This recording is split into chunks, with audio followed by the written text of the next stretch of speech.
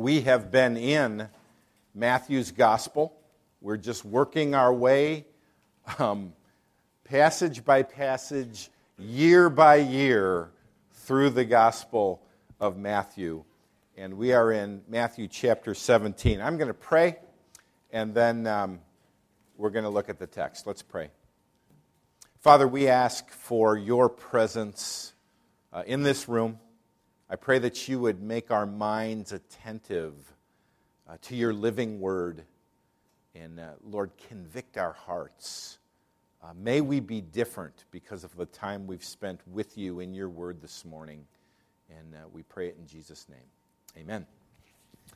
Well, last week we looked at the passage where Jesus takes three of his apostles and he goes up on a mountain, and it says this in Matthew 17:3, "And behold, there appeared to them Moses and Elijah talking with him."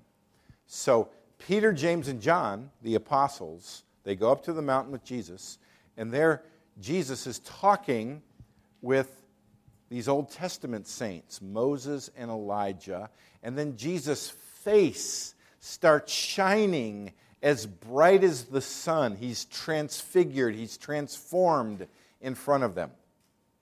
And the apostles are terrified, they fall on their face, and then he says, "Don't fear." And then they walk down the mountain. We're going to pick it up as they're walking down the mountain.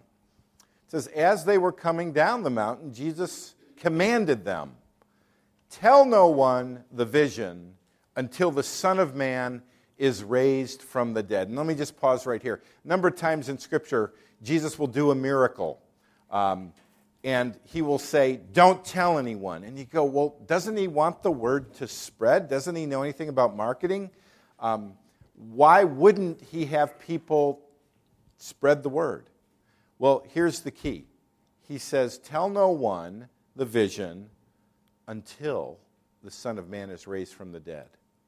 You see, they had all kinds of wrong ideas of what the Messiah was going to be. They thought he was going to be a political Messiah or a military Messiah. Some thought he was just a miracle worker. And it didn't make sense until the cross, until he died on the cross and rose from the dead. So in essence, he's saying, this is going to make perfect sense through the lens of the cross. Wait until then. Okay? So that's that. Now, let's get back to coming down the mountain. And the disciples asked him, "Why do the scribes, our teachers, say that first Elijah must come?" And he answered, "Elijah does come, and he will restore all things. But I tell you that Elijah has already come, and they did not recognize him, but did to him whatever they pleased. So also the Son of Man will certainly suffer at their hands." Then the disciples understood that he was speaking to them of John the Baptist. All right? Now you go, what in the world is going on here? Well, there was a teaching that the scribes had taught that before the Messiah would come, the Old Testament prophet Elijah would make an appearance. Now, they just saw the literal Elijah and Moses on the mountain with Jesus, and they're saying, hey, speaking of Elijah, what's the deal with Elijah showing up? Now, let me complicate things even further for you, then we'll hopefully try to clear it up. The last book of your Old Testament is the prophet Malachi. The last chapter of Malachi, in fact, the second to the last verse in the Old Testament, says this: "Behold," God says, "I will send you Elijah the prophet before the great and awesome day of the Lord." So, the Jewish teachers said, you know the Messiah is ready to show up when Elijah comes back and preaches. Now, John the Baptist shows up, and they ask him, "Are you Elijah?" And his answer is, "No, I'm not. I am not Elijah." Later on, though, they asked Jesus about John the Baptist, and Jesus in Matthew 11 says, and if you're willing to accept it, he is Elijah who is to come. Now, wait a minute. Is he or isn't he Elijah? Well, John says, no, I'm not Elijah. Jesus says, yes, he is. Well, how do you reconcile all this? Well, it's very simple. When John was asked, are you Elijah? Am I the literal Elijah? Remember, Elijah never died. He was taken to heaven. But he is not actually the Elijah, but he's Elijah-like. So, no, I'm not Elijah, literally, but Jesus says he is Elijah-like. In fact, it all comes very clear when John the Baptist, before he was born, an angel appears to his father and says, and he, John, will go before him, Jesus, in the spirit and power of Elijah. So, was he the literal Elijah? No. But was he Elijah-like? Did he come forth in the spirit and the power of the prophet Elijah? Yes. Okay. Now, let me ask another question. When John the Baptist showed up, did he fulfill completely the prophecy that Elijah would come first? In other words, is this fulfilled completely? Now, some people say no. There is a future coming of Elijah. In other words, be paying attention, folks. There may be either Elijah or an Elijah-like person on the scene in days ahead. Others say, no, it was completely fulfilled with John the Baptist. And here's the argument. They said, what's the deal with Elijah? Verse 11, he answered, Elijah does come, and he will restore all things. So Jesus is speaking in the future tense. He will restore all things. But then in verse 12 it says, but I tell you that Elijah has, past tense or aorist tense, has already come. Now, some people say, well, see, all he's doing is he's reciting the prophecy. Elijah does come. Yes, Malachi says Elijah does come, and he will restore all things. And guess what? That's been fulfilled here in John the Baptist because he's already come. End of matter. Don't need to worry about any future fulfillment. Others say, wait a minute. This is in present tense still, or in future tense here. Elijah does come and he will restore all things. But I tell you that Elijah has already come. There's a thing in prophecy known as multiple fulfillments. All right? There's this idea, for example, in the book of Daniel. Daniel prophesies that there will be an abomination of desolation dealing with the temple. And in the Old Testament times, there was a Greek ruler named Antiochus Epiphanes who went into the Jewish temple and desecrated it.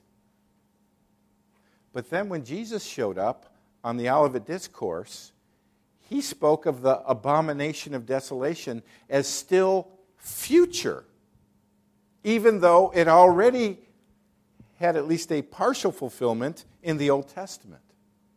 And then the question is, when Jerusalem was destroyed in 70 A.D., did that completely fulfill that prophecy? Well, others would say, or some would say yes. Others would say no, because Jesus ties the abomination of desolation to the very end times. So students of prophecy say there can be a prophecy given with multiple fulfillments. Now, many people believe that there was the Old Testament prophet Elijah. There was a fulfillment in his second coming in John the Baptist. But there's a future fulfillment where he is still going to come, maybe in your lifetime. Now, a verse that adds support to that view is in the book of Revelation. The book of Revelation, chapter 11, says, and I will grant authority to my 2 witnesses, and they will prophesy for 1,260 days, clothed in sackcloth. These are the 2 olive trees and the 2 lampstands that stand before the Lord of the earth. And if anyone would harm them, fire pours from their mouth and consumes their foes. How'd you like that job? Right? If anyone would harm them, this is how he is doomed to be killed. Now, who are these two guys? They have the power to shut the sky that no rain may fall during the days of their prophesying. Now, if you remember anything about the prophet Elijah, he prayed that it wouldn't rain, and for 3 years it didn't rain. Then he prayed that it would rain, and it rained. This kind of looks Elijah-like, right? And they have power over the waters to turn them into blood and to strike the earth with every kind of plague as often as they desire. Turning water to blood and sending plagues upon the earth. Who does that remind you of? Moses, right? So, there are those, okay, let me give you 3 possible interpretations of this. There are those very well-respected scholars who take a much more symbolic view of the book of Revelation, and they say these are not 2 literal people, these are 2 representatives of all true gospel proclaimers over the entire church age. Other people go, that's pretty symbolic. This seems pretty specific. Okay. Second view is that there will be 2 literal prophets in the end times who speak powerfully, and they will be Elijah and Moses-like, but not actually Elijah and Moses. Third view is that in the end times, before Jesus returns, God will actually send literally the Moses and the Elijah that lived to this earth as prophets. You go, that's kind of ridiculous. They just showed up on the mountain, remember? They did show up on the mountain, okay? Now, you go, which is the right view? I don't know. How would I know? But I'll tell you this. Here's how I'd like to approach this morning. If an Elijah-like prophet did show up, how do you think he'd be received in America today? How do you think an Elijah-like prophet would be received in the American church today? Would he be welcomed or would he be mocked and rejected? And most importantly, how would you receive him? Would you embrace and welcome an Elijah/John the Baptist type prophet today? You know, the first Elijah was persecuted. Remember, Jezebel tried to kill him? The second Elijah, John the Baptist, was arrested and beheaded. And Jesus says, just like they treated John the Baptist, they're going to treat me. And then you know what happens to these guys, if you read further? They're killed. But then they're resurrected in front of everybody, maybe on national TV. I don't know how it's going to work. Okay? But when God sends the final Elijah, I have a sneaking suspicion that he's not going to be any more well-received than he's ever been. Right? Why? Because here's where we are today. 2 Timothy, these are Paul's last words.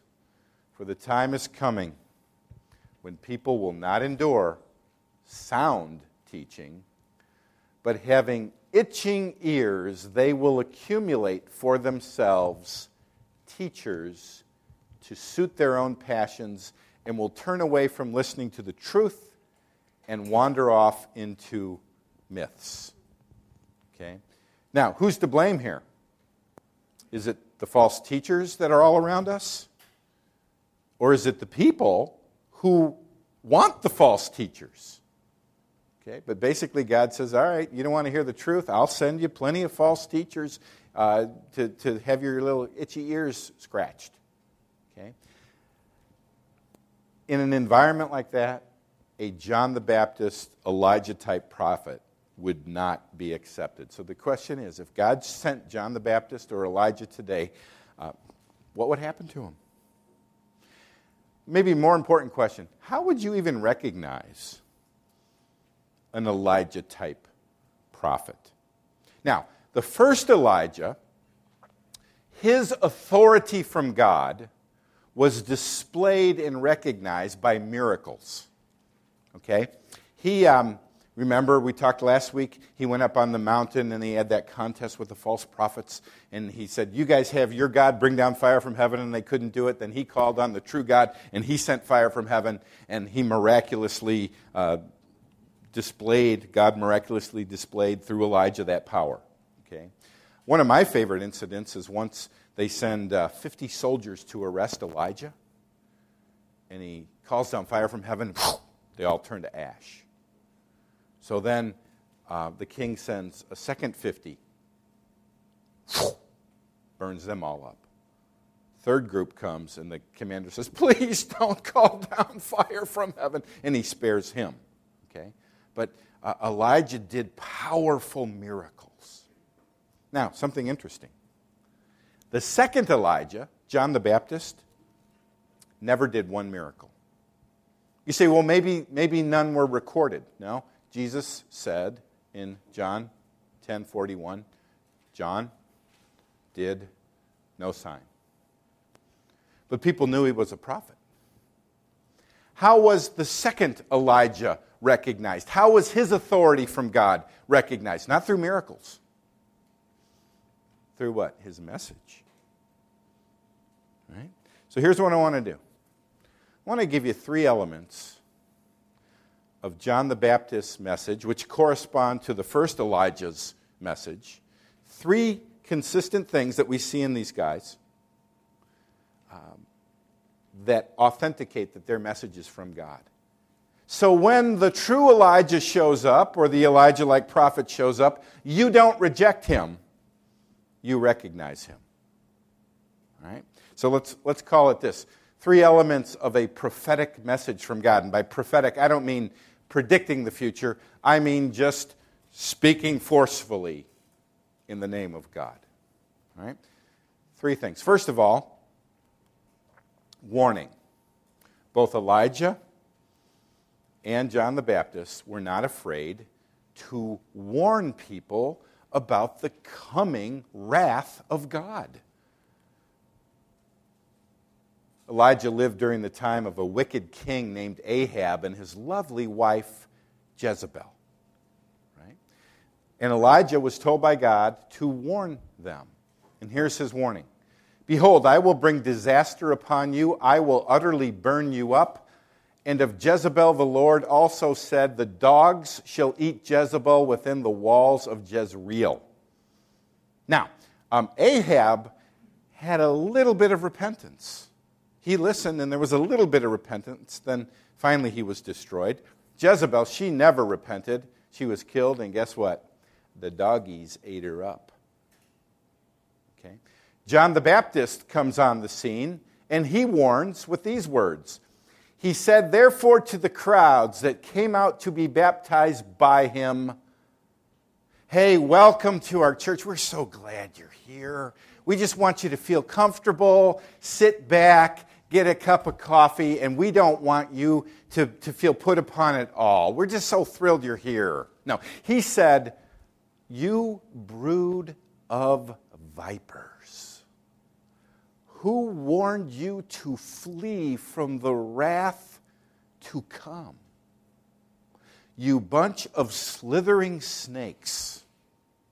You ever see a nest of snakes? Kind of disgusting. John says, you brood of vipers, who warned you to flee from the wrath to come? Even now the axe is laid to the root of the trees. Every tree, therefore, that does not bear good fruit is cut down and thrown into the fire. Hellfire is coming, and you are going to be thrown into that fire, and the axe is already chopping down the tree. This is not seeker-friendly stuff. This is warning about being thrown into hell for eternity. You know, there's no more important job in the world than proclaiming the truth of the gospel. You go, well, does it pay well? It's all right. Is there a lot of status involved? No.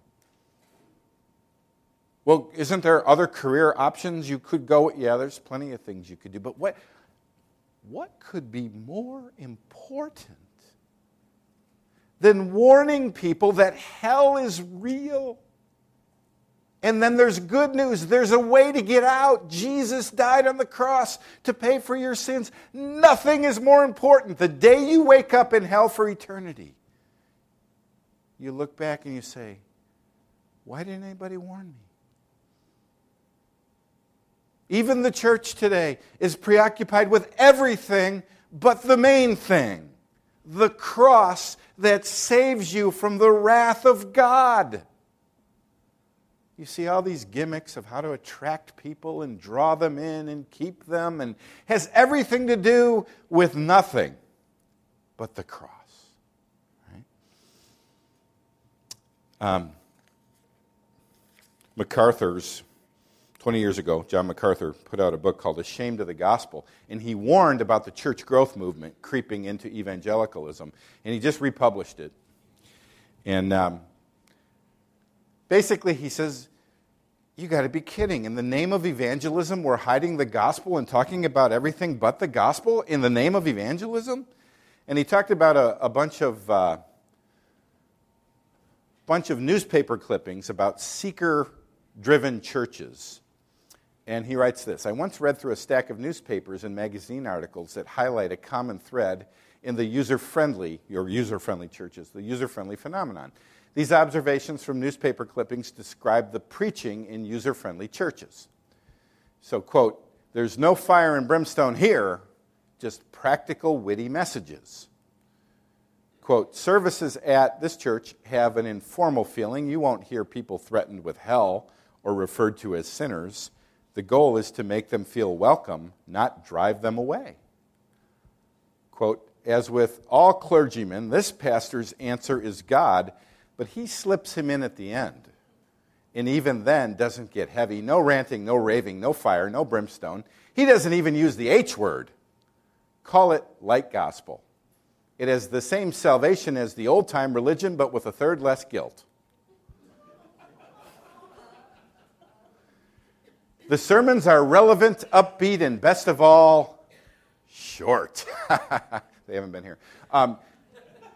You won't hear a lot of preaching about sin and damnation and hellfire. Preaching here doesn't sound like preaching. It's sophisticated, urbane, and friendly talk. It breaks all the stereotypes. And then the pastor is preaching a very upbeat message. It's a salvationist message, but the idea is not so much being saved from the fires of hell. Rather, it's being saved from the meaninglessness and aimlessness in this life. In other words, it gives you a purpose. It's purpose-driven preaching, right? It gives you a purpose for life, right? It's more of a soft sell. So MacArthur sums it up. So the new rules may be summed up like this: be clever, informal, positive, brief, friendly, and never, never use the H word. Okay? You know, of course, half the church is gone today, but I'm assuming you're going to get this message and give it to friends, right? Oh, yeah, sign me up. Okay. For those who may be listening to this message on the internet or on CD, let me ask you a question. Does the church you regularly attend regularly proclaim that eternal damnation is real and that people you know are really going to go there? Does it light a fire under you to be obsessed with the salvation of others? You know, how many people have I talked to who say, well, I attended a certain church for years and I wasn't saved? Not because I resisted the message, but because there was no message. I didn't know to flee from the wrath to come. They never talked about the wrath to come. How can you stay in a bland hellhole? I mean it, literally a hellhole. They think they're doing evangelism, but in the name of evangelism, they don't even address the main issue, the wrath of God and the cross that solves it. So huge amounts of people go, but it's a soft sell. It's inoculating people to the truth of the gospel. And here's the question. When a true John the Baptist or Elijah shows up, they mock him. Look at that guy. He doesn't have the sophistication of how to preach the gospel today. Right? He doesn't know how to do it. So the evangelical church today is inoculating people against the prophet that God will send. Okay? So, first thing that John the Baptist and Elijah, the first element of their message is that they are not afraid to warn people about the wrath to come. Second thing, confrontation of sin. Right? Elijah up on the mountain with the false prophets, the contest up on the mountain. All the people gather. They gather because it's kind of like the Olympics. It's the Olympics of prophets. This is going to be fun. Right? So he says to the crowd, and Elijah came near to all the people and said, "How long will you go limping between two different opinions? If the Lord is God, follow him. But if Baal, then follow him." And the people did not answer him a word. Oh, we're not here to have to decide. We're here to see a contest. Okay? But basically, he calls them out on being limpers, waverers, 1 foot in the world, 1 foot in the church. Okay?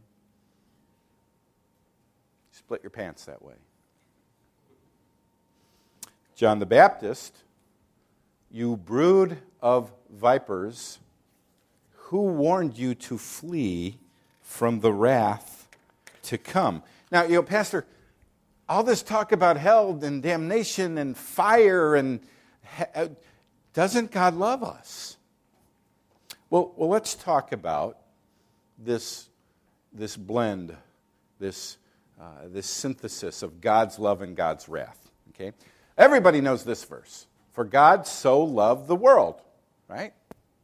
And people go, well, what do you mean, wrath of God? Doesn't God love me? God so loved the world. Now, if we just stopped with those 6 words, is that 6? 1, 2, 3, 4, 5, 6. For God so loved the world, people would go, of course he loves me. What's there not to love? Right? But he loves the world, so what does he do? That he gave his only son. Gave doesn't mean just the cute baby in the manger. Gave means sent him to die on a cross. God sent Jesus to die on the cross to endure his wrath on our behalf. That whoever believes in him. So you can't stay neutral. You need to appropriate. You need to embrace Christ and what he did for you.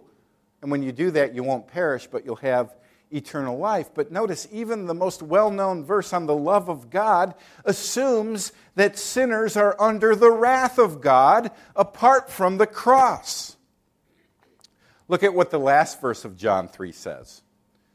John 3:36. Whoever believes in the Son has eternal life, but whoever does not obey the Son, notice that belief results in obedience. So if you don't believe in him and you don't obey him, whoever does not obey the Son shall not see life, but the wrath of God remains on him. So you know what this means? If you're sitting here this morning and you are not in Christ, Christ is not your Savior, the wrath of God is upon you. And if you don't trust in him, his wrath remains on you. Right? Oh, yes, he so loves the world that he sends Jesus as our substitute. But if you're not in Christ, if you're not explicitly a follower of Christ, the wrath of God remains on you. Romans 2 says it very well. Let's take a look at verse 5 first. But because of your hard and impenitent heart, you are storing up wrath for yourself on the day of wrath when God's righteous judgment will be revealed. So picture every non-believer walking around with a wrath tank hanging over their head. And they're storing up more and more and more wrath. Now look at verse 4. Or do you presume on the riches of his kindness and forbearance and patience, not knowing that God's kindness is meant to lead you to repentance? So the fact that you're still alive and not in hell is a sign of God's kindness. The fact that it's being stored up in a tank and hasn't exploded upon you yet is an element of God's love. But don't take that, that's what the verse is saying, don't take that to mean that you can get away with living apart from Christ. His kindness should lead you to repentance. Right? Then Romans 8:7 says this, for the mind that is set on the flesh, that's the unbeliever. If you're an unbeliever, you know why you're an unbeliever? Your mind is set on sin. Oh, I was taught evolution growing up, and I have an intellectual problem with evolution and creation, therefore that's why I'm not a Christian. No, it's not. Evolution is an excuse you're holding on to because what you really want is to sin. Well, I was brought up in a legalistic church, and I had a really bad experience, and that's why I'm not a believer. No, that's an excuse. The real reason you're not in Christ is your love of your sin. Well, those Christians in church are so hypocritical, and it's a smokescreen. If anybody's an unbeliever, the real reason that Scripture reveals is because you love your sin. Quit making excuses for others and for yourself. Now, look at this. For the mind that is set on the flesh is hostile to God, for it does not submit to God's law. Indeed, it cannot. If you're not a believer, you hate God.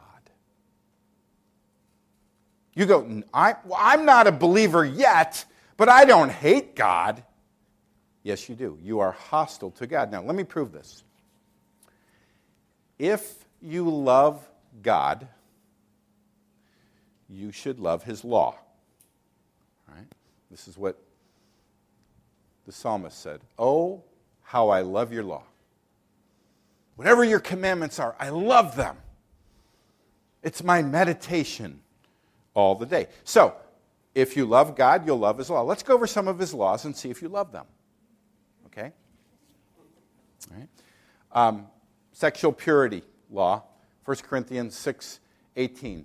Flee from sexual immorality. Okay? God's law, which you should love, is that he has given a gift of sexual pleasure. But it is only to be engaged in within the covenant of male-female marriage. You know, we're in a situation these days where the country's divided over chicken. Right? We can't even get the male-female thing figured out. And now I know a lot of people are going to say, oh, that's horrible. I'm for traditional marriage. That's fine, but do you know that God goes a little deeper than just boys marrying girls? You are to reserve sex for the marriage covenant. And those who say, oh, come on, that is so old-fashioned. You hate God's law. You are in rebellion against your Creator. Don't say you love God when you violate his law. Oh, I love God as I sleep with my boyfriend. No, you don't. I love God as I surf pornography. No, you don't. How about this? You should not take the name of the Lord your God in vain. Oh, I love Jesus, but I use his name as a swear word. No, you don't. How about just church? You know, the latest statistic, 50% of people don't go to church. And of the other 50% who do, it's once or twice a month. And right now in the Fox Valley, 19% are in church. It's probably lower than that because of vacation. But here's what Hebrews says. And let us consider how to stir up one another to love and good works, not neglecting to meet together as the habit of some. Well, I have my own church. It's on the golf course, or it's in the woods, or it's at the lake. Wait, how do you obey this? Meeting with one another and stirring one another up off on your own. Oh, come on, that's legalistic. You hate God's law, don't you? You hate God's law. How about this one? Rich young ruler thought he had his act together. He says, what must I do to inherit eternal life? Jesus says, have you looked through the commandments? Oh yeah, kept them ever since I was a little toddler. All right. You really think you've kept the law, Jesus says? So, okay, here we go. And Jesus, looking at him, loved him. So there's love for an unbeliever. And said to him, you lack one thing. Go sell all that you have and give to the poor, and you will have treasure in heaven, and come follow me. Disheartened by the saying, he went away sorrowful, for he had great possessions. Now, does Jesus call everybody to give everything away to the poor? No. But he does call you to give everything, to surrender everything to him in principle, and then to generously give a portion of that. Many would argue for 10%, some wouldn't. Regardless, do you love to generously give that which he has given to you? Have you in principle surrendered it all to him? Or are you more like this guy who says, now you're asking for way too much? Or how about this? For although they knew God, this is mankind in general, they did not honor him as God or give thanks to him. Just simply having an attitude of thankfulness for being alive. And then on top of that, living in this country. And then on top of that, having not just one car, but most have two cars. And on top of that, having air conditioning. And on top of that, having McDonald's. And on top of that, having a big screen TV where you can watch the Olympics. And rather than saying, thank you, Lord, thank you, Lord. Oh, thank you, Lord. Thank you for this phone that can connect to the internet. And I have all knowledge ever available to the human. It's in the airwaves. Oh, thank you for that. And thank you for Starbucks. And thank you for... You know what most people do? They walk around grumbling and complaining, and God says, the wrath, my wrath is going to come upon you for your stinking, ungrateful attitude. Okay? So, how'd you do on the test there? Do you love his law? Now, you know what? When you come to Christ, here's what happens. You're forgiven. Okay? If you're sitting here and you're going, oh, no, I don't. And how can I possibly be forgiven? Turn to Christ. Admit your sin, and he forgives you. But you know what else he does? He does give you a love for him and his law. Right? But if you're here today and you say, I have no intention of letting him change my heart, so I love him and his laws, then why don't the words, you brood of vipers, apply to you? Why wouldn't those words apply to you? Why wouldn't the warning to flee from the wrath of God apply to you? You hate God. You're hostile to God. See, you're not going to hear this very many places, but it's so obvious. Why did Jesus need to die on the cross? To pay for rebellion against their God. Okay? Now, one last thing. Decision. Both Elijah and John the Baptist called for decision. Another word for that would be repentance. Quit wavering between two opinions. 1 Kings 18:21, if the Lord is God, follow him. But if Baal, then follow him.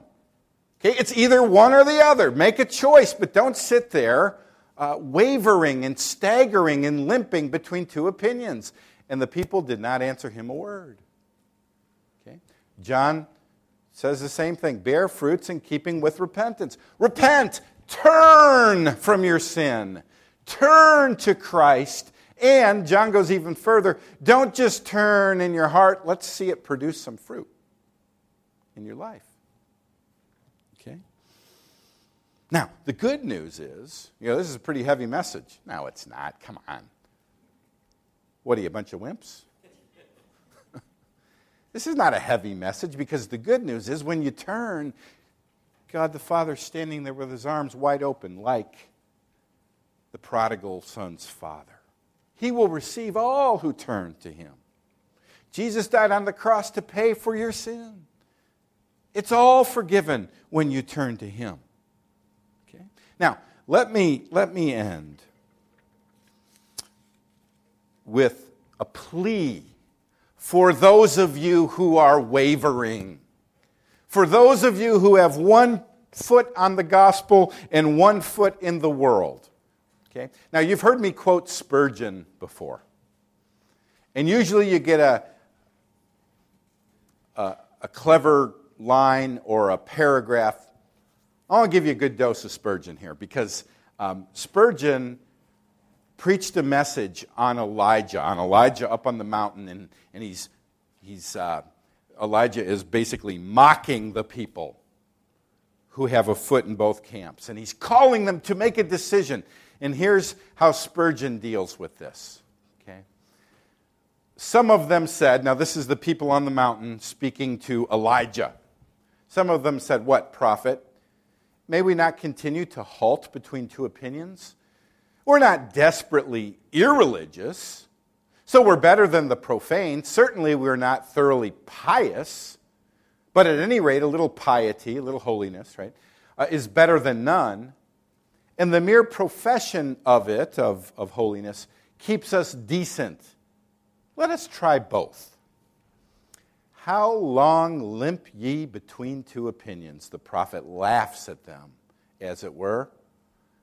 "And is it not true that a man who is neither one thing nor another is in a most absurd position? Methinks even the devil himself must laugh at such a man in scorn. You do not," now this is great, "you do not have the pleasure of this world, and you do not have the pleasure of religion either. You have the fears of religion without its hopes. You are afraid to do wrong, yet you have no hope of heaven. You have the duties of religion without the joys. You have to do just as religious people do, yet there is no heart in the matter. You have to sit down and see the table all spread before you, and then you have not power to eat a single morsel of the precious dainties of the gospel. It is just the same with the world. You dare not go into this or that mischief that brings joy to the wicked man's heart. You think of what society would say. What would people think of me if I became too much of a sinner? Right? Ye are half one thing and half the other. You come into the society of the saints, into a church, and try to talk as they talk, but you are like a man who has been taught French in some day school in England. He makes a queer sort of Frenchified English and Englishized French, and everyone laughs at him. The English laugh at him for trying to do it, and the French laugh at him for failing in it.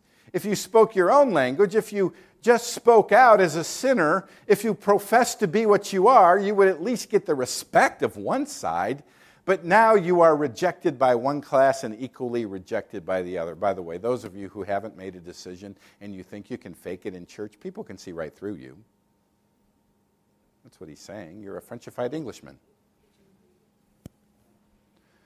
You come into our midst. We cannot receive you. You go amongst worldlings. They reject you too. You are too good for them and too bad for us. Where are you to be put? If there were a purgatory, that would be the place for you, where you might be tossed on the one side into ice and on the other into burning fire, and that forever.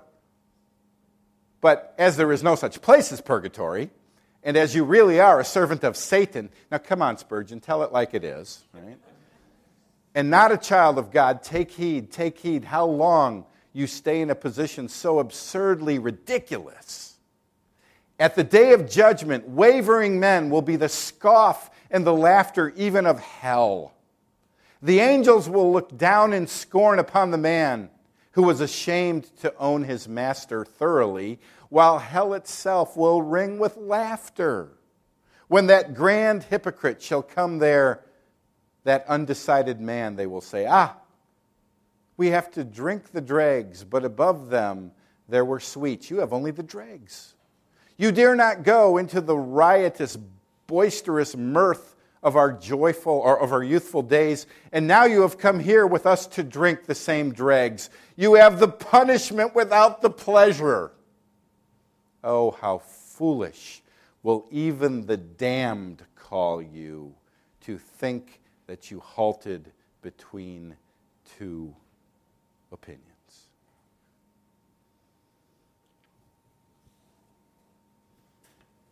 What are you waiting for? You know, at least Elijah said, choose.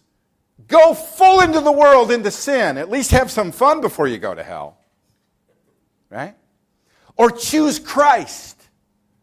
And you may be persecuted, but you have eternity in the presence of God. Choose this day whom you will serve. If it's Baal, then serve him. If it's your flesh and your sin, choose it. But if it's Christ, embrace him. Embrace Christ. He will receive all who truly turn to him in faith and repentance. You say, well, what should I do? Believe in him. Turn your heart to him. And then I'm going to say, I usually don't get this, I'm going to say this. Get baptized, not for salvation, but to show that you're unashamed of Christ and the gospel. Let's pray. Worship team, come on up. Lord, thank you for men